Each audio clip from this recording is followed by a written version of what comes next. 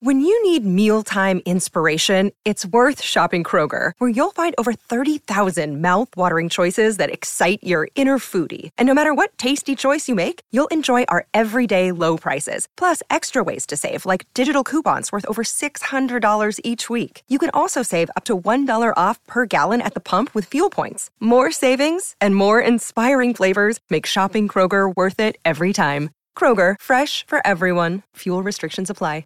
Wonder is free, and engaging wonder is free. It's one of the few things that no one can take away from you once you got the insight.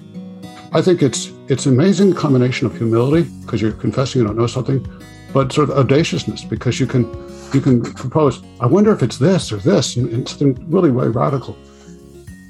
That was Frank Keil on Psychologists Off the Clock.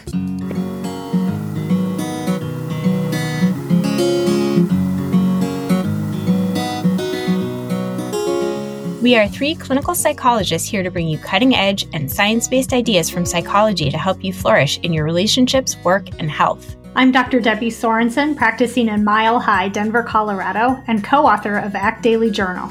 I'm Dr. Yael Schonbrun, a Boston-based clinical psychologist, assistant professor at Brown University, and author of the upcoming book, Work, Parent, Thrive. And from sunny San Diego, I'm Dr. Jill Stoddard, author of Be Mighty and the Big Book of ACT Metaphors. We hope you take what you learn here to build a rich and meaningful life. Thank you for listening to Psychologists Off the Clock. Small behaviors can make a big difference in our health and well-being. Most of us work so many hours each week that we should think about how our work habits affect our bodies. Being able to stand sometimes while I work has made a huge difference for me. Uplift Desks has created high-quality office furniture designed to help you work better and live healthier. My Uplift standing desk allows me to easily transition from sitting to standing while I work with just the push of a button. I feel so much better than when I sit all day, and it helps me recharge to change positions when I get tired in the afternoon.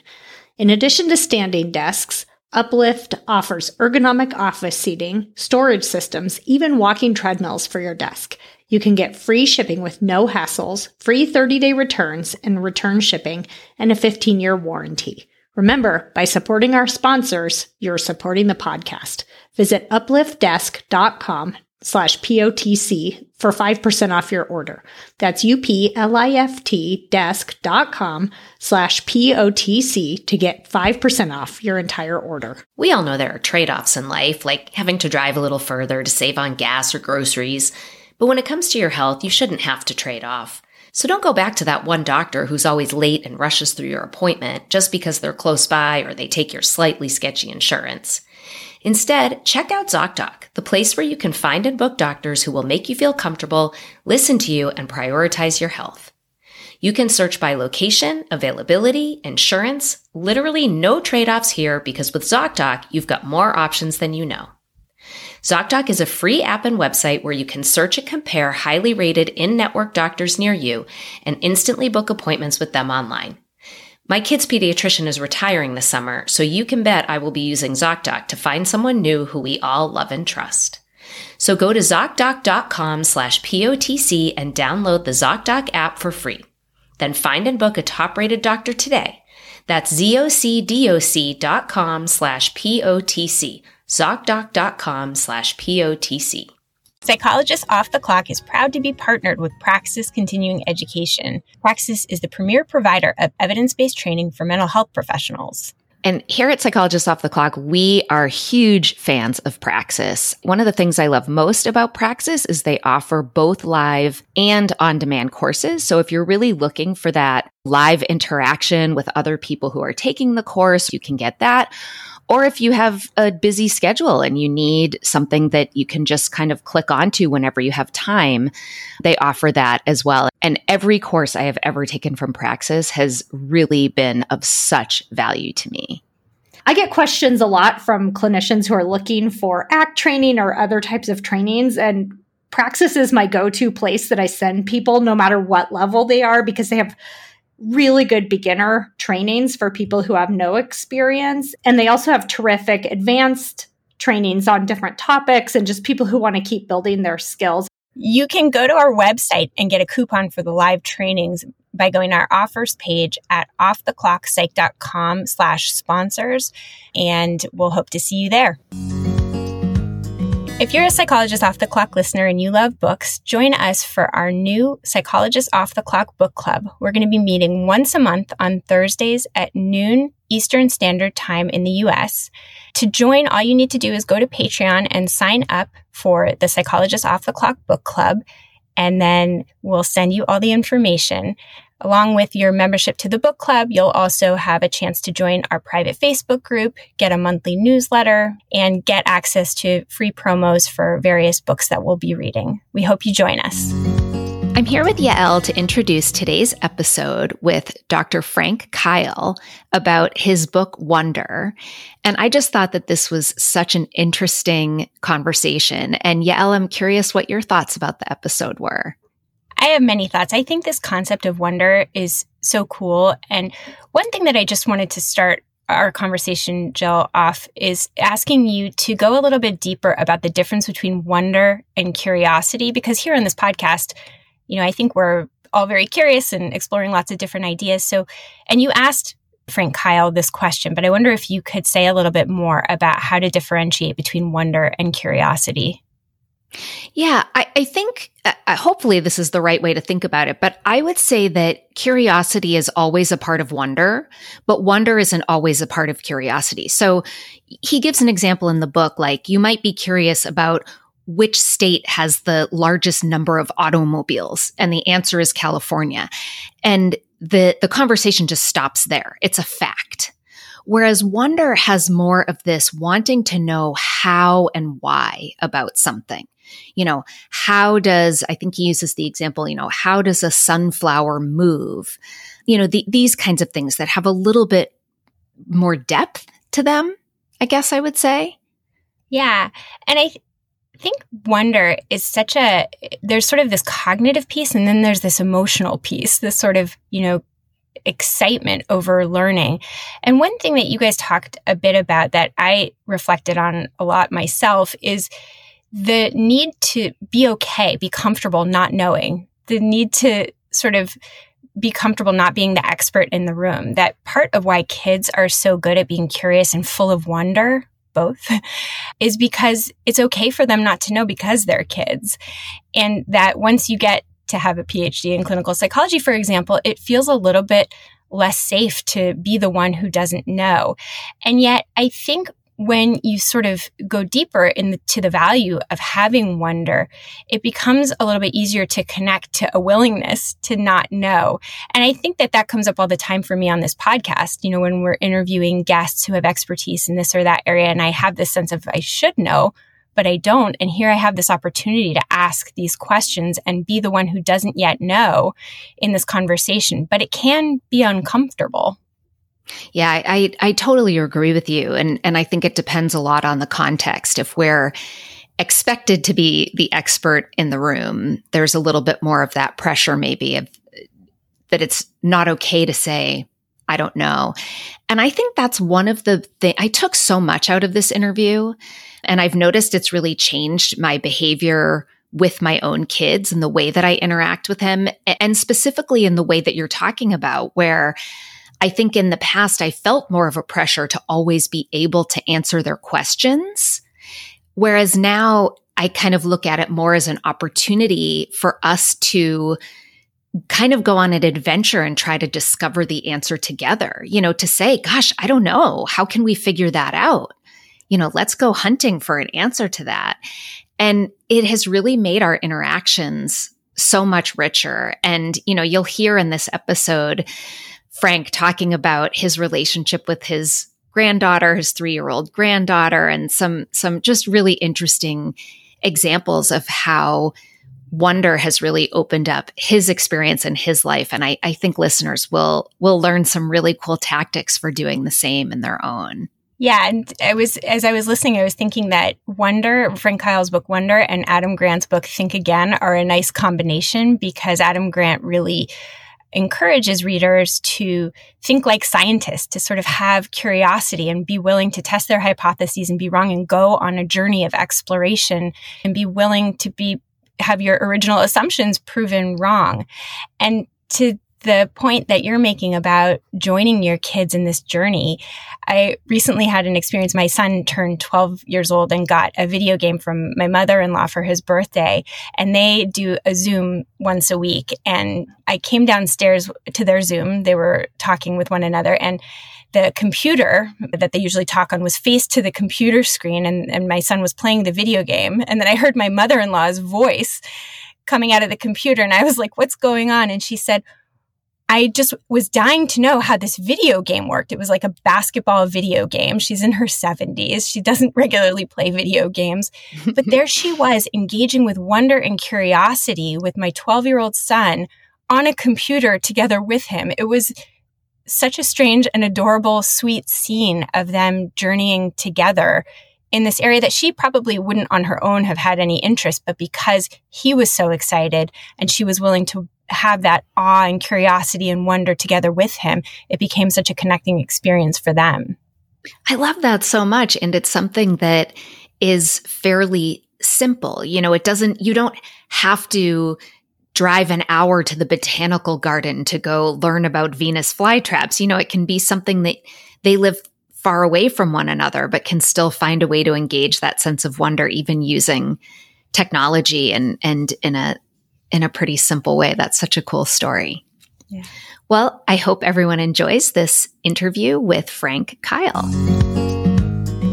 Hi, everybody. It's Jill here, and I'm thrilled to introduce today's guest, Dr. Frank Keil. Frank Keil is the Dilley Professor of Psychology, Linguistics, and Cognitive Science at Yale University.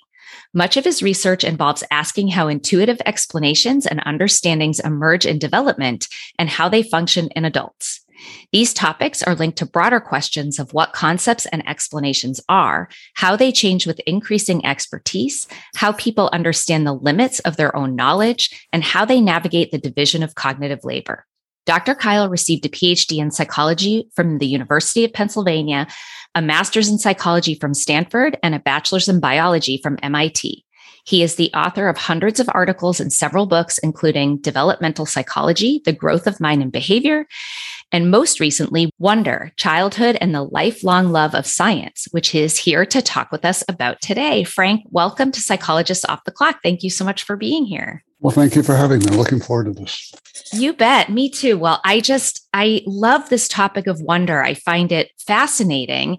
And of course, I've noticed in my own kids who are 8 and 10, noticed it a lot when they were little and how it seems to change over time. So we will get to that, I think, in a lot of detail. But I think the natural place to start first is how we define wonder and how it's different from things like curiosity or awe. That's very important. Thank you. It's had different meanings over the centuries. And so I do take a lot of care to make clear the sense I mean is one that you see Rachel Carson, the naturalist, talking about, or the astronaut Mae Jemison, or the physicist Richard Feynman. And that is the idea that we want a hunger to understand how the world works. We are really obsessed with why and how questions. We want to know how things work. So this is more than just saying, wow, that's amazing, which could be awe. And it's more than simply being curious in an open-ended way, like how many windows does the White House have, or how many trees that are on that lawn? It's not a yes-no kind of exploration. It's a why and how. It's hunting for deeper mechanisms. The causal structure lies beneath the surface. And the surprising thing is that very young children are just wired to do this. They're incredibly precocious this way. And up to around age 5, they are just rocketing ahead in that ability. Yeah, it's really interesting. I love in your book, you start out by talking about this idea that how naturally curious children are and how we see this in the types of children's books that appear on shelves, that all these kids' books answer how and why questions, but those types of books essentially just disappear from the adult reading shelves because of this decline in wonder. So I'm curious if you can talk a little bit about your research and other people's research, what the research says about why we seem to lose this natural sense of wonder over time. We're still trying to puzzle it out, but it's really quite astonishing how much it does seem to decline. This was first noticed almost 50 years ago in a study in Britain, and very careful analysis. And they found, surprisingly, this is Barbara Tizard and Martin Hughes, it happens at all social classes. They thought there'd be big SES differences, but it happened wealthy, poor, rural, urban. And these children were at age 4, the why questions and how questions just took off. Some children, by the end of their fourth year, are asking 100 why and how questions a day. Then they enter the schools, and some are going down to 2, 1, or 0 why questions a day. So I don't want to blame it on the schools. It's a very complicated convergence of factors. If you're a teacher in an average school, you have a very large classroom. You've got to get through a curriculum. You may well have to teach to a standardized test. You don't have time to entertain why and how questions and go back and forth and get into a deep dive. But that's what kids want. And so when they find out that they can't do that, and the teacher feels constrained to teach them how to answer facts because that's what the tests were going to be on, virtually no assessment instruments ask them to offer explanations. They offer them to give facts because they're easier to grade. So there's that. There's also adult misconstruals of what children's minds are capable of. We tend to think of children at age 5 or 6 as being concrete in their thought, and that's just not true. There's decades of research, the last couple of decades, showing they can have quite abstract concepts. And so because of that misconception, that reinforces that we should treat them in a certain way that's inappropriate. And those are two sort of major themes. There's more. We reinforce them the wrong way. We often think we should positively and extrinsically reinforce children, which can undermine wonder because spontaneous play and exploration is the best way to do it. So all those things come together. And I'm not blaming anybody. I think it's a really hard nut to crack. Yeah. We have some reason to be optimistic because we see individuals who survive the wonder, and we see places where it happens. Finland's a very interesting example. They have revamped their education system dramatically, and it seems to have resulted in a lot more people being engaged and loving to ask wonder. It's a much more play-oriented kind of curriculum. It's a long story. Yeah, that's interesting. I remember there was something you wrote about it that had to do with schooling and how, going back to this idea that there's a classroom full of 30 kids, and that one of the things that changes is that the teacher starts being the one to ask the questions and the students are the ones expected to answer. It's right. And of course, the teacher has not much choice. And the questions the teacher's asking are usually not why and how questions, like they're more like how, what, and what is and stuff. And the other thing that happens, and this is sad, is teachers get the impression that they shouldn't confess what they don't know. So they feel like they should be the fonts of authority, and they should just give out information that the kids absorb. But really, wonder is a co-process. It's a partnership. And I think the thing we have to all learn is it's wonderful to find out what you don't know, because then you have a sort of opportunity to learn something and see the world more clearly. So it's sort of like saying, I don't know, why don't we figure this out together and turn it into a process of wondering, engagement, and exploring and engaging. Yeah. How do you do that with a class of 30 kids? How do you? And so that's sort of the challenge. And I think you can master it, but it's very difficult. Do you know if has any research ever looked at homeschooling or Waldorf or Montessori or some of these different sorts of models to see if this is different even as kids get older? It's not clear that any one kind of school works. It is clear that some kind of faculty or teachers work. Some people have this gift to engage children all at the same time and keep track of them. I describe in detail a teacher I had in elementary school who was miraculous. And I think he taught me 80% of the science I knew before I got to MIT. It was just astonishing. And he would wonder all the time and confess his own knowledge. He also taught all of science through history, which was very interesting. It was something he had learned when he was at Harvard under Conant, the president of Harvard, who tried to revolutionize science instruction that way. And what that meant was it was cross-cultural, because he described the origins of internal combustion engines by starting with gunpowder in China as a way of storing chemical energy. And then went to, of course, different individuals. There was lots of discussion of failure. But he did it all in a way that was efficient. I don't know how he did it in retrospect, but he was an astonishing individual. I talk about another person who teaches in a blue-collar high school outside of Milwaukee in Wisconsin, Sister Gertrude, who did the same thing. But these were extraordinary people. Both of them had graduate degrees, one in math and one in philosophy. And they had a passion for wonder that was infectious. And so I think that's, and my teacher would be there on weekends, all weekends, wanted to go and just play with him, and do stuff, had all sorts of gear set up. So those things do happen, but it requires an incredible person with incredible commitment to time that not everybody can do.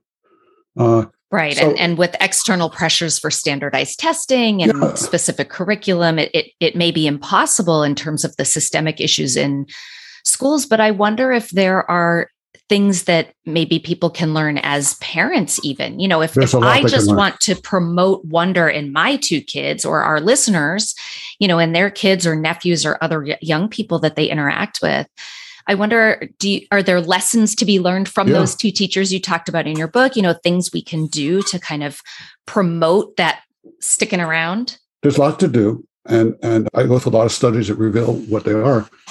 You'd learn to talk to your children a little differently. You don't ask them what we call closed-end questions. I think if you do therapy, you know the same thing. You want to get them to roll out what they think. So you don't say, did you go to the zoo today? You say, what did you do at the zoo today? Or, you know, and if they don't say, no, I don't know, then you say, well, did you see any interesting animals? What kind were they? You draw them out. You make them realize that this is an exploration. You're not just asking yes, no answers or facts.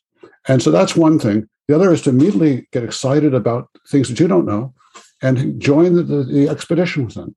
That can be Googling or going exploring something in your neighborhood. It can be anything. So it's taking the time to sit down and figure out what they really want to know. There are studies showing they're quite amazing with kids as young as 3, that if the kid asks a why question and the adult just repeats it back or paraphrases it or says something circular, the kids will ask it again and again until they get some kind of mechanistic answer. They're not happy when you just try to put them off. And if you don't know, that's fine with them. You're not diminishing their view of you. In fact, I think you're doing the opposite because you have the ability to say you don't know. That's a big thing. You know, the best scientists are often the ones who most confess what they don't know. There's a very famous Socrates quote like that. The more I know, the less I know. Right. Well, anybody who has parented or dealt with young kids knows the phase of the incessant why question that starts out very cute, but then can start to feel a bit like a burden after a while. But it sounds like what you're saying is to really embrace that phase and respond in a different way and to continue to do so, to even maybe encourage those why questions to stick around longer so that we're not inadvertently squashing that wonder. Absolutely. And, you know, some people think, they're asking why questions just to annoy me or to remain socially engaged. They don't really care. And a few kids do that, but the literature says that's not true 95% of the time. They really do want to know. And you don't have to give them the whole thing at once. If you happen to be a real expert on something, you don't give them the entire graduate, thesis on it. Give them a little bit of slice. It's like really rich dessert. Let them digest it and then come back and give a little more and see what they care about. So none of us can know everything about a topic. The explanations get deeper and deeper and more branching, but you can give them a little glimpse, enough tools to go further. How do you think we should respond? I'm trying to think of examples of these kinds of questions I've gotten from my own kids, and what they're doing lately at 8 and 10 is not why questions as much as, Mommy, did you know? And then they'll tell me something that I'm almost positive is patently wrong, like totally untrue, but I don't want to argue with them. What would be a way to respond to that would prompt more of this wondering, exploration, That's discovery? A great question. I haven't had that before, and I love it. And it's a big issue because the misinformation wars are getting worse and worse. So there's an awful lot of stuff out there that we have to think about. What I would do, and I think we did with our kids, would be say, well, I'm not sure that's right. Can we look at that further? What's the evidence? What supports that? And so you might have to Google or talk to somebody you know who's an expert and then explore it. The other thing to tell the child is, I want to disagree with you and play around with this. But you have to convey to them that disagreeing and having an argument is something you do to learn, not to win. So I have a section in the book about arguing to win versus arguing to learn. It's so important to learn that all human interactions aren't win-lose interactions. They can be win-wins. And that goes way beyond arguing, but I think it's such an important lesson in life. And wondering is a beautiful example. You can be in a debate, a vigorous one, but you're smiling, you're enjoying it, you're learning. That's what you want. My best lab names with my grad students are ones where we're arguing, but joyously. Yeah. Well, and I think if I'm remembering correctly, I think you said that one of the things that leads to this loss of sense of wonder is as we start to develop more distrust and denial. And I could see if you're kind of arguing the wrong way. Like if I'm just shutting my kids down saying, no, that's not true. That's not how that works. That could breed some distrust or denial, these things that would really shut down all the bad Ds, disengagement. Yeah. What happens is, or worse yet, you have a sibling who sort of shuts him down and says, oh, that's stupid. You don't know anything. And then the kid thinks, I'm not going to engage this area. So I think the dinner table is a fascinating place to try to develop this skill. People don't eat together enough. There's all these books and articles about how you should eat together and stuff. But when you do, you shouldn't be doing quizzes. You should have discussions and exploring things together. Mm-hmm. And I think we all have to practice that. It's so much fun. I mean, I'll give you an analogy. I had dual cataracts about a year ago, and the world was really getting blurry. And I had them removed, and suddenly everything was brighter, incredibly clear. It was amazing. And I said, yeah, that's like doing more wondering, because it gives you more insight into what's going on in the world around you. I teach a course on wonder. I just started doing a senior seminar. And every week, students have to present something they knew nothing about that they learned something about. I have learned so much about the world around me through this seminar for them. I do it myself anyway, but I learned about how parakeets sing, which is astonishingly how they mimic our voices. I learned how early flowers sprout, and the first ones in the spring, and how they have special adaptations to break through the frosty soil. And every time I go outside, the world is richer and deeper. And it's like the cataracts. The wonder clears up it adds a new lens. And I love that. And what a brilliant idea to now get adults to get re-engaged with wonder. They love it. They tell me it's astonishing and how much it's changing their experience. And I as a matter, the book has changed me. I spend a lot more time interrogating myself and thinking, what don't I understand that well? And almost anything I look at closely, I realize I have all sorts of holes. And so I devour stuff, and then it's just incredibly rewarding. Yeah. So that, I can certainly see, it feels good. I mean, I think of myself as a lifelong learner, and I love it when I have a question and I can find the answer and it surprises me.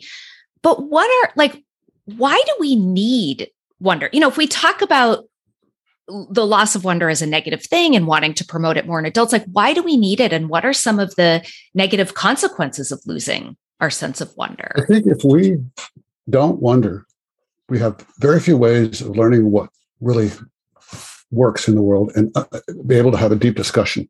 We're much more vulnerable to misinformation, disinformation. We can't have the ability to analyze and track down things. We don't even know how to approach the right experts. If you don't know anything about an area, how do you know even who to approach to ask for opinions? So those are a lot of big reasons. I think it's important for sort of social policy reasons. I think it takes a little practice, but it's pretty quick to realize how much better you feel when you do it. It's a bit like exercise. At first, you have to kind of work at it, but it's not that hard.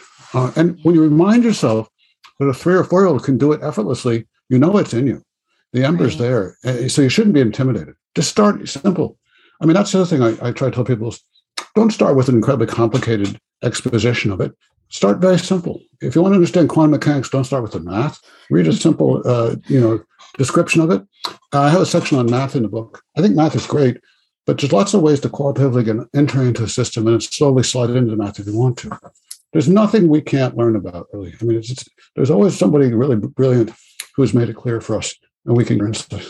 I'm smiling as you're talking about quantum mechanics, because I learned recently that there's an entire series of books for babies that's like quantum mechanics for babies. And they're literal board books that are written at such a simple level that even a baby can get a general understanding. So this would be kind of a cute, natural place to start with wonder, even if it was adults reading these books. My 3-year-old granddaughter has those books. And, she does? And she's ferocious in reading them. She corrects me. The other day, she said to me, I'm really interested in Venus, the evil twin planet of Earth. And I said, what do you mean evil twin? She said, well, it's the hottest planet in the solar system. I said, no, Mercury's the hottest. It's the closest to the sun. She said, no, that's not right. And I said, why? She said, because there's so much more atmosphere. So I said, oh, what? And she's totally right. Venus has this incredibly thick atmosphere that gives it a super greenhouse effect. Even though it's much farther away from the sun, it's 860 degrees Fahrenheit on its surface all the time. And I grew up in the science fiction of Ray Bradbury, which thought it was like a tropical jungle that everybody could live in. So I learned from her all the time. You got schooled by a 3-year-old. Now, this is Frances. Was she named after you? She was, yes. She was, yeah. That's nice of you to pick up on that. It was very, very That's really sweet. And she's a wonder machine. I mean, she's amazing. She asked me why cardinals don't migrate in the winter. She's pretty precocious. And I said, I have no idea. I didn't even know they didn't migrate. And that made a whole bunch of different excursions about why they're red. They have to eat red things to be red. It's very interesting. And the males do it when they want to mate. They get really red. It's a whole, I see now cardinals in a wholly different way. So just listening to your own children and kind of getting into it, riffing with them, you start really expanding your own insights. So I'm very great. I feel much more to her than she does to me in information gain. That is so cute. I mean, it's really cool. It's a way for you to learn from each other, but there's also like a bonding that's happening when you're experiencing wonder together. And, you even talk about at one point the importance of other people in helping us gain more powerful ways of speculating and exploring and discovering. And, I think I was thinking of that as sort of like adults to children, but the way you're describing it is almost the opposite. It is. Not always, but it certainly can be. It can be, yeah. Families have a lot going on. Let Ollie help manage the mental load with new cognitive help supplements for everyone 4 and up, like delicious Lolly Focus Pops or Lolly Mellow Pops for kids. And for parents, try 3 new Brainy Chews to help you focus, chill out, or get energized. Find these cognitive health buddies for the whole fam at ollie.com. That's OLLY.com. These statements have not been evaluated by the Food and Drug Administration. This product is not intended to diagnose, treat, cure, or prevent any disease. Look, Bumble knows you're exhausted by dating. All the, must not take yourself too seriously, and 6'1" since that matters. And what do I even say other than, hey? Well, that's why they're introducing an all-new Bumble. With exciting features to make compatibility easier, starting the chat better, and dating safer. They've changed, so you don't have to. Download the new Bumble now. You have a section I call the didactic predators, which is sometimes, and academic parents are often guilty of this, or professional parents, we start lecturing our kids. So we say, and we start saying, and I've seen myself do this, and that turns them off right away. You start being very didactic, and you're not partners anymore. You're saying, I'm the authority, and I'm going to tell you all about the evolution of plants, or I'm going to tell you all about whatever. And then they turn right off. They want to be paced. They want to be partners. They want to ask questions. I mean, there's so many studies in many, many labs that show present a child with a puzzle, and they want to unpack it. Frances, again, my granddaughter's story, when she started learning about the piano, she was fascinated that a finger press could get this discrete sound. And she tried to crawl inside the piano. She wanted to figure it out so badly. So, I hope we can keep this alive. We'll do everything we can, and our parents will do everything we can when she hits school to keep that going. Well, and the other thing I'm thinking is kids love to teach. They love to have knowledge and share knowledge. And I'm thinking about, the worksheets that come home from school where my kids have learned something like the cycle of a seed. They always learn that, the seed to the plant and the photosynthesis and all of that. And that in even just asking the question, tell me about that, it gives them the opportunity to demonstrate something they've learned, but it's also a way that an adult can access their own sense of wonder, assuming it's coming from like an authentic place, not as just a strategy. Do you know what I mean? Yeah. Or it's a strategy. It can't be inauthentic. It can't be just trying to show off or whatever. And you have to be careful. You have to make sure you don't embarrass the child. So if they come home and learn how the water cycle or whatever, and then you start pushing too hard, like you say, well, I'll take you an example. I know. I told someone the other day more about how car engines work, and they said, yeah, but do you know the Carnot cycle? And I said, no, we're not going that kind of depth at this point. So you can make someone feel bad and inadvertently do that. So you have to be thoughtful about embracing what they've done, making it clear that you've done great things. If you disagree and think they have a misunderstanding, don't completely ignore it, but say, that's really interesting, but let's think about if there's any other ways. So it's obvious how to do it if you're not pressed. The problem is, if you have 2 jobs and 3 kids and you're trying to cook dinner and everything else, and this kid asks you a question and you have to sit down and think about it. And another thing that comes up a lot is people say, why do we need to do all this? It's all in Google. Why should we wonder? Oh, we can just look. And I think there's a very strong answer against that. And that is, you should use Google and other resources all the time, but you can't outsource everything because you don't even know where to look then, and you can't have a conversation. I can't have a conversation with you in real time if I have to turn to my cell phone or tablet every 2 minutes and Google ask the next question. Absolutely. We need a mental toolkit, a set of schemas about how the world works, abstract skeletal ones to engage. And that's what we're missing. And I think it's getting worse. I have a section in the book where I talk about the mechanism desert. And I give the example of my college car, which was a 63 Triumph Spitfire. There was not a single transistor in that entire car. It didn't have a radio. Buy a Mazda Miata today, which is a comparable car, and it has, I think, 3 or 4 billion transistors. Everything is encased in silicon. Nobody of my senior Yale students know how to even change a tire, let alone change the oil. And in my generation, almost everybody could take apart cars down to the last nut and bolt. And that's true for toasters. It's true for almost everything they see. They're just indecipherable. And they say, oh, we're the digital generation. We have that instead. But they know more about how to use the cell phones, not how they actually work. Right. Yeah, that's such an interesting point. And I'm not trying to diss them. I think they have a lot to do. But I think we give up a lot because then we surrender our agency. Yeah. If you read someone tell you about the COVID epidemic is a fabulous example. How are you to evaluate claims that the vaccine is dangerous? How are you to evaluate claims that you shouldn't take it if you're pregnant? All of which I think are wrong, but you have to understand something about viruses and bacteria and the immune system and everything else. Not a lot, but enough to know what to read and how to look and who to listen to. And to have arguments that aren't confrontational, but arguing to learn. It's such a good point. And the other thing I'm thinking about is just like quality of life, the word I'm looking for, that, when I think about a construct like mindfulness, similar to wonder, kids are born mindful, like you're only present and in the moment, and there's no judgment yet, and you're not worrying about the future, and you're not ruminating about the past. And this is something that shifts over the course of time. And then we have to be more effortful at trying to practice being present and mindful. But when you are mindful, you eke out so much more from your experience. And when there's not judgment, it reduces suffering. So even though you still experience the pain of painful moments, there's not the suffering that comes with, the judgment on top of it, or that I shouldn't be feeling this way.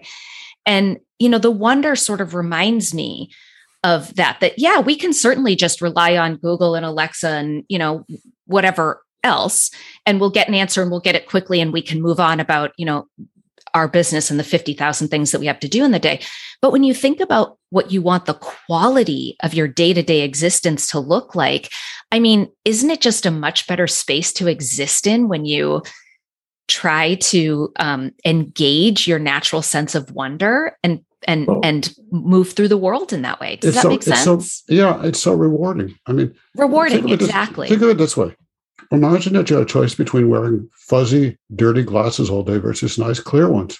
What would you do? There's no question about it. Every time you understand a bit more about why things are they are in the world, you see more. You see more richer causal color as a metaphor.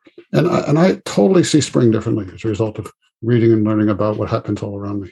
And the same thing for a car. One of the big challenges in developing cars was vibration. I had never realized that. These things used to all come vibrating apart. So when I see a car going on the road, but a new car being perfectly quiet, I say, what a marvel of vibration dampening. That's nothing you didn't think about. But you have to realize all that's going on as that car whizzes by, especially these electronic cars, we can't hear them. They're amazing masterpieces of engineering. And appreciating that makes it a richer experience. It's like seeing much more. Does anyone ever argue that it's beneficial to leave something to the imagination? Or I'm thinking of a colleague of mine who talks about appreciating a sunset just because it's beautiful versus trying to understand it like a math problem. That there can be drawbacks, basically. I don't think so, but I'll go into this in some detail because it's a great. Richard Dawkins wrote a book where he talks about this issue in particular, because there's a poem by Keats where he talks about how Newton destroyed the beauty of color in the rainbow by showing how it decomposes in the prism. And Mark Twain actually has a rumination about this. And I argue, actually, it's not a good characterization of Keats, who was a medical student and loved science and digging deeper. It was sort of and he has a wonderful other poem about exploration and discovery. What I think the answer is that the mystery gets deeper and more amazing the more you know. You don't solve it. What you learn when you start getting into it is, oh my God, this branches and there's more and more and more to know. So it's not like you close it all out and there's no longer any mystery. It's just much more interesting. I've been reading about the planets lately and discovered astonishing things I didn't know. There's a conjecture that's fairly well supported called the tack of Jupiter, where Jupiter at one point, billions of years ago, came roaring in from where it is now to near Mars, stripped away the atmosphere of Mars, shrunk Mars and created the asteroid belt, and then went roaring back to beyond Saturn. And how it did this and why it did the solar system is highly dynamic. So I'm looking up there at these stars and thinking these guys are not just static little kind of things rotating in stationary orbits. They're much more dynamic.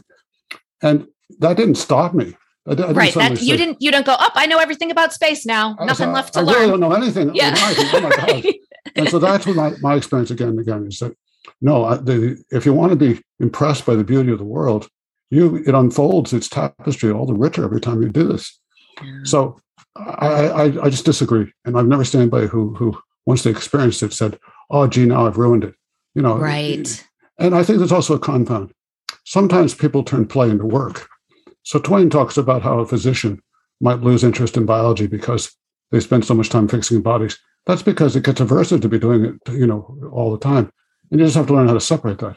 In all our jobs, we have to be very careful not to get so obsessed with the work product that we forget. Right. And maybe if you maintain your sense of wonder about biology, because even if you're a medical doctor, there's still more to learn.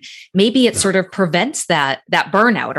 But, another benefit that just occurred to me just because of talking to you is when you're engaging in wonder so that you're gathering this information or, the things that Francis has taught you that you're now saying to me, this is a really interesting conversation. So the more you wonder, the more you learn, and then the more you have to share with other people, and the more vibrant a conversation can then become. Exactly right.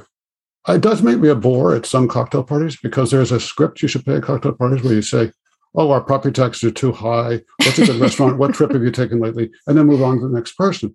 But someone comes to me and says, oh, our property taxes are too high. And I say, yeah, I wonder why that is. What is it about and I just want to dive in and explore it. They don't want to do that. They just want to make a comment and move on.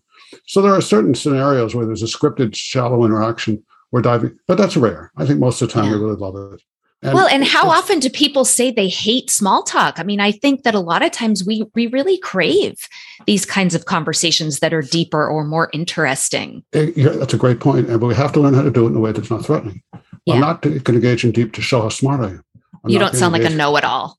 Yeah, you're not trying to trump the other person and show that you're the master. It's just the opposite. Yeah. Wonder is free. And engaging in wonder is free. It's one of the few things that no one can take away from you once you got the insight. I think it's an amazing combination of humility because you're confessing you don't know something, but sort of audaciousness because you can propose, I wonder if it's this or this, and something really very radical.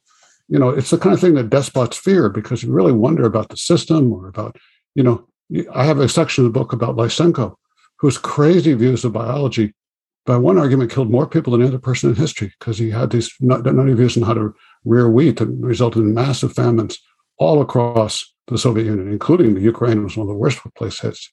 And then China adopted some of them too. And it's because no one dare challenge him. No one dare wonder, how could that work? It doesn't. He had this Lamarckian view of breeding that was crazy. And so that's very important, I think. And a number of people have written on this. They say wonder is in some ways quite a disruptive, almost revolutionary kind of thing. Right. But it's also tumbling. You're not being arrogant at all. You're being just the opposite. Right. Well, while we're talking about, the relationship between wonder and other people, I was curious about this concept of over-imitation because I think I misunderstood it maybe when I was reading it, because to me, it seems like over-imitation. So, when you're basically just blindly doing what someone else does, it seems like it's the opposite of wonder, where we're just doing or copying rather than exploring. And it made me think of the funniest story that's one of these stories that has been passed down through my family. Although now I can't remember if it was my grandmother and her mother or my mother and my grandmother, her mother, but that they would always cut a ham in half and put it in the pot and cook it that way. And I think it was my great grandmother who did this. So that's what my grandmother did. So that's what my mother did. And nobody ever thought to ask, why? How does this work? Why do you need to do this? Just to make it fit, I presume. But when it got small, that's it. Yeah. The great grandmother only had a small pot, but then when my grandmother and my mom had perfectly large pots, they still always cut the ham in half and never thought to ask why. So to me, that seemed like it was an example of over-imitation and the opposite of wonder. Over-imitation is, I introduced it. We were some of the people in our lab who kind of added evidence for it and coined the name. And it is an important part of growing up because very early on, you have to take some things on faith. If someone teaches you how to operate, I always use the VCR, but they don't exist anymore, but to operate your cell phone or some other modern device, you can't really ask why all right at once. You have to take on faith. And especially when you're young, when the people around you can trust, like your parents, it's a way to kind of catch up. You can later then dive in and ask why you did that, and then start tripping away. why are we cutting this roast every time? What's the point of this? And sometimes we forget to. It's also a way to enter rituals that are important in cultures. And so there's a really vigorous literature on this. There's no question kids do this when they're young. And they do it as a way of becoming socially fluent. So you can't ask why you do everything. Driving a car, there are things you do. Or, when you install software, run a new program where they say, do it this way, you don't ask why, you just do it. But later, you do want to sort of, when you have the luxury of time, start to unpack it, because you don't want to always just do things automatically. Maybe it is inefficient. Maybe it's silly. Your hands are drying out because you're not thinking and you're just cutting in half. I like that stuff. Right. It's not funny. So the pattern has been broken. I do not cut hams in half because you wondered. Because you said, why? Because I wondered. Yeah. Well, I think it was. I probably have to give my mom credit for that one. I think she was the one who wondered and then was able to tell me the story so that I didn't have to. So I think it's good to adopt what people do around you, who you trust at first when you're young, but then always start asking why at some point, and no one should be offended. I mean, obviously, when it gets to religion, it gets more tricky because some things are rituals, and so you have to know the boundaries, and that's not always easy. But I think, I see in my own children, they do something we did, and then after a few years, I say, why do you always back in the car when it does that? Why don't you do it this way? And I realized, you're right. There's a silly habit I've got, which is, because we do pick up habits sometimes that are not productive. And true. That's true. It's great when an outside observer can say, is there a reason you're doing this? Yeah. What, this just made me think, because you said religion, this has come up a lot recently in my house, where my daughter will say, why do people believe in God? So she's 10. She's decided she doesn't believe in God, which she has been raised in a house that doesn't have religion as part of her upbringing. Mm-hmm. And so she doesn't understand. She's wondering, why do people believe in God? And she says, if science can't prove that God exists, why do people believe in it?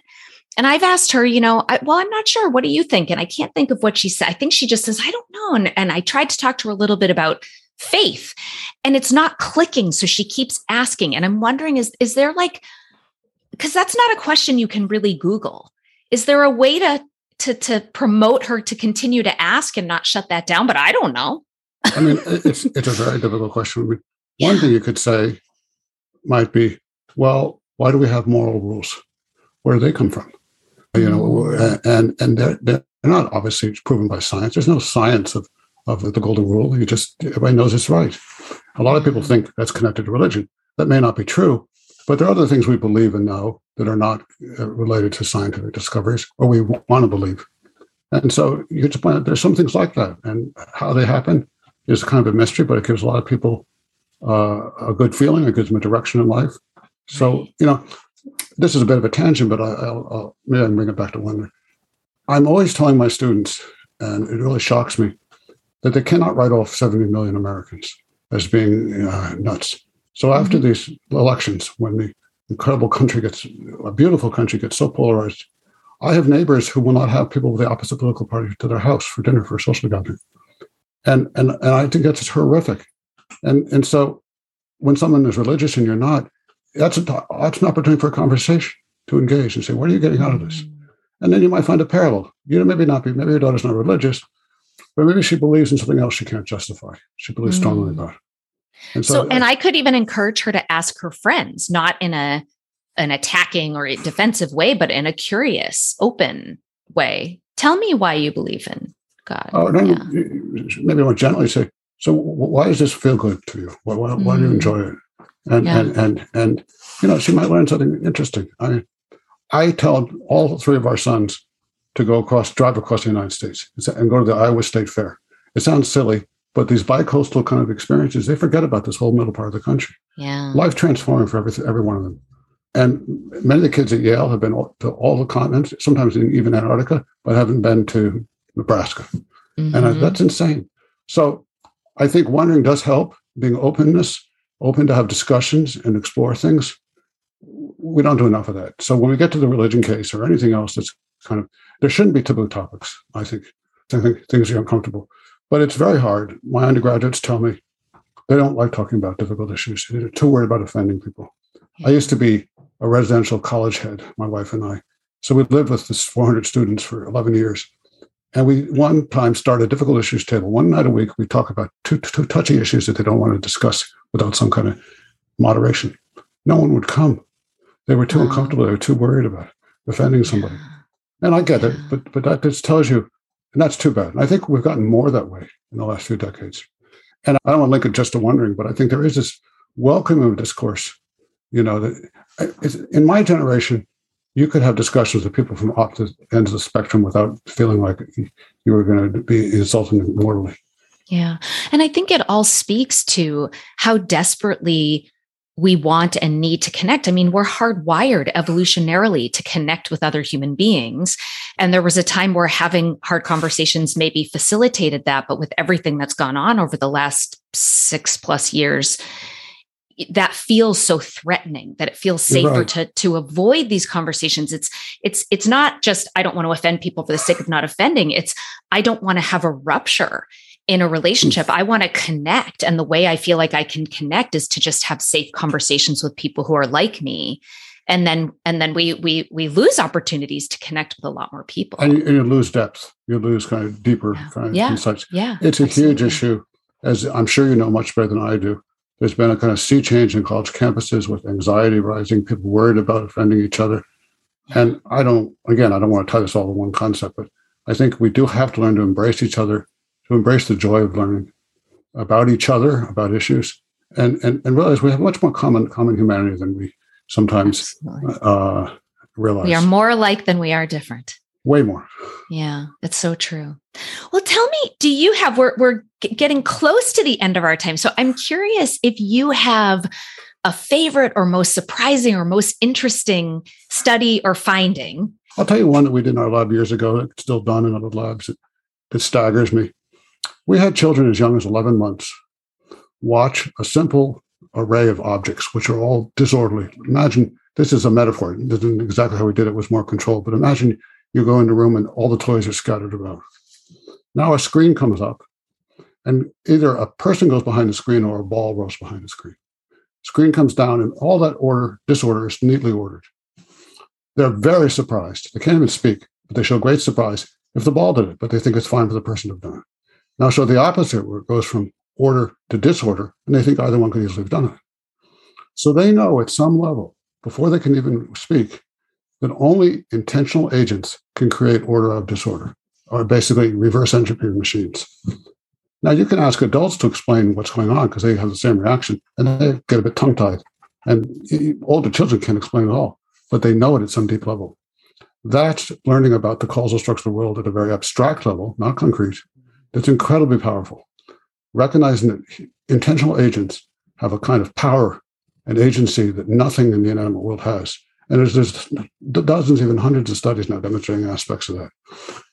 It's very hard to do infant studies, so it's not what I do most of my time on, but once in a while they can really reveal stuff.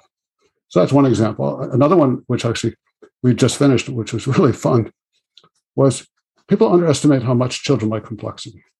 So we took an adult Votech engine training video for mechanics about how the internal combustion engine works. It's about an 8-minute video. It's really complicated. There's every gear, every cog, every valve, and it had a kind of boring narration. And all we did is change the narration and make it more friendly and made some of the wonky terms sound more comfortable. We showed it to 5-year-olds who were absolutely, totally fascinated. All the adults we asked, would they be interested, said, no way, they'll be totally, no, they loved it. And they learned all these abstractions. They don't remember all the details, but the world is messy and complicated, and children have evolved to deal with that. So they came away knowing stuff because they watched that video. Like when one part speeds up, other parts have to speed up too. It's not a trade-off. A priori, people think maybe one part speeds up, another part has to slow down. That's not true for engines. And they learned that abstract principle and could articulate it back to us through testing. And they learned 3 or 4 other principles. That's fascinating that they can do this. They're equipped. And so don't try to always oversimplify. Let kids see the glory and riches of the world. Give them a little help in terms of understanding how to get insight. They don't realize how much they need outside help. But you don't want to broadcast it.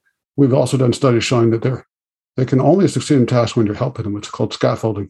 But you don't have to tell them that you're doing it right away. Give them some feeling of success and accomplishment. Yeah. You know this whole scaffolding literature. If you want to teach a kid how to make a bed, you might sort of cheat by laying out all the materials in a sequence, and they'll make it beautifully, and they'll come back and say, I know how to make a bed. And you give them a laundry basket, and they can't do it at all. Yeah. But that's okay, because they start to get a foothold on how to do it. Right. So those are the kinds of studies that I just love to read about or do in our own lab. Well, and there so many of them are so surprising. I mean, especially as a psychologist, obviously I was trained about Piaget and, this from concrete to abstract developmental changes. And that persists today. I mean, I think I still was shocked when I read that, like, wait, that's not accurate. I had no idea. There's a lot of stuff on it. It's a fascinating question why it persists. And part of it is because, and I talk about this at length when I discuss Maria Montessori. Montessori schools often almost repeat this like a mantra. It may be sometimes, not always, a good instructional technique. Sometimes you start with concrete materials and go to more abstract representations. But what you're teaching may be abstract throughout. It's the materials you use may be concrete, but the concept is. And Montessori knew that. When Maria Montessori wrote about it, she said, often the math is latent within them. We have to use materials to get it across to them. So that's part of the problem. There are other reasons too. I mean, in praise of Piaget, he made us think about all this much more seriously. He raised the issues. He did incredibly interesting studies. But yeah, we've moved on a bit from that, and we've learned a lot more. Yeah. It was really interesting. And, I learned a lot from reading this book and things that I had no idea that were not accurate. So my sense of wonder was high as I was reading the book, and I appreciated, learning so many new things. So we're about at the end here. Let me ask you one last question. Knowing that adults tend to sort of lose this childhood sense of wonder over time, what can we do specifically to reconnect with that now? There are a bunch of things you can do. In my last chapter of the book, I run through some of them. You can try to monitor a bit what you do. Make a checklist. How many times in the last week did I ask why or how versus just what is or what that? You might look at your Google search history. Go on your browser and see what questions you typed in. Did you say who won Grammys in '63, or did you ask why did the such and such a musical genre decay? What kind of questions are you asking? And if you're not asking enough why and how questions, think about maybe why you should. How much more they give you insight. The other thing to do is sometimes think about something you think you know really well and probe it and go through it step by step. And you'll usually find these holes. And that shouldn't discomfort you. That should be wonderful. It's a good kind of discomfort. It's the kind of discomfort you want. It's exciting. And realize that that's what you want. You want to learn. Discovering a hole in your knowledge should be a joyous experience because it's an opportunity to expand your toolkit. And I try to change my mind about something significant once a month. If I go back over my prior month and say, I haven't learned anything new or different, I've not been working hard enough. Work is the wrong. I've not been playing hard enough. And the more you do it, the more it begets it. I have a large section on people who are polymaths, people who knew something about everything. And the constant theme that runs through their lives is this incredible joy and insatiable pleasure of doing this. And it becomes almost like an addiction, but it's a healthy one because it's social, as we talked about. It's rewarding. It's free. And it makes everything you do more rich. I think it probably helps the self-esteem too. I know, my husband is kind of one, he's really good at Jeopardy. He knows a little bit about a lot of things. Right.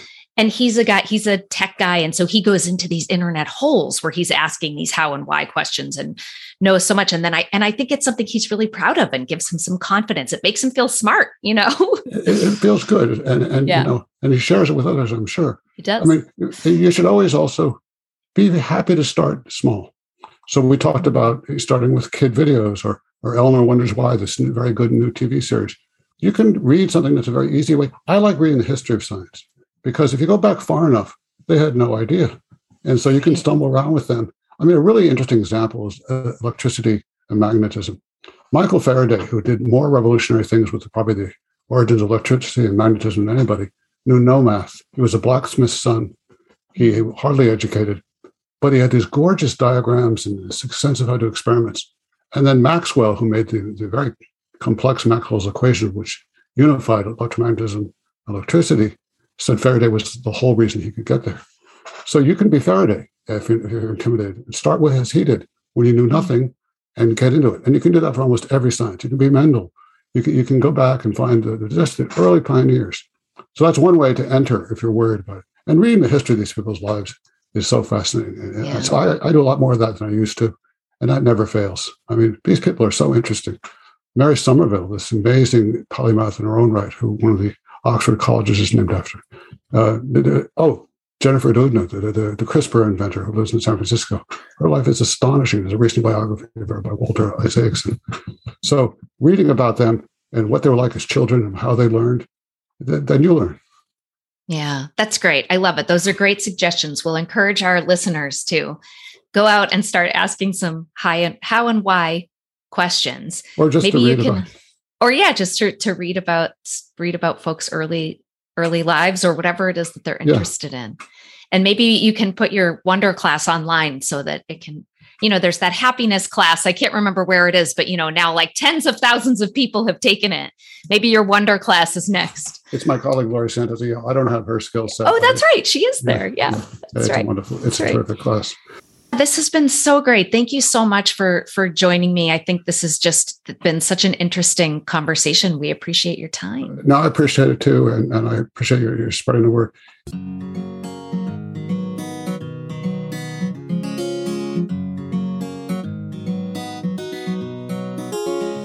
Thank you for listening to Psychologists Off the Clock. If you enjoy our podcast, you can help us out by leaving a review or contributing on Patreon.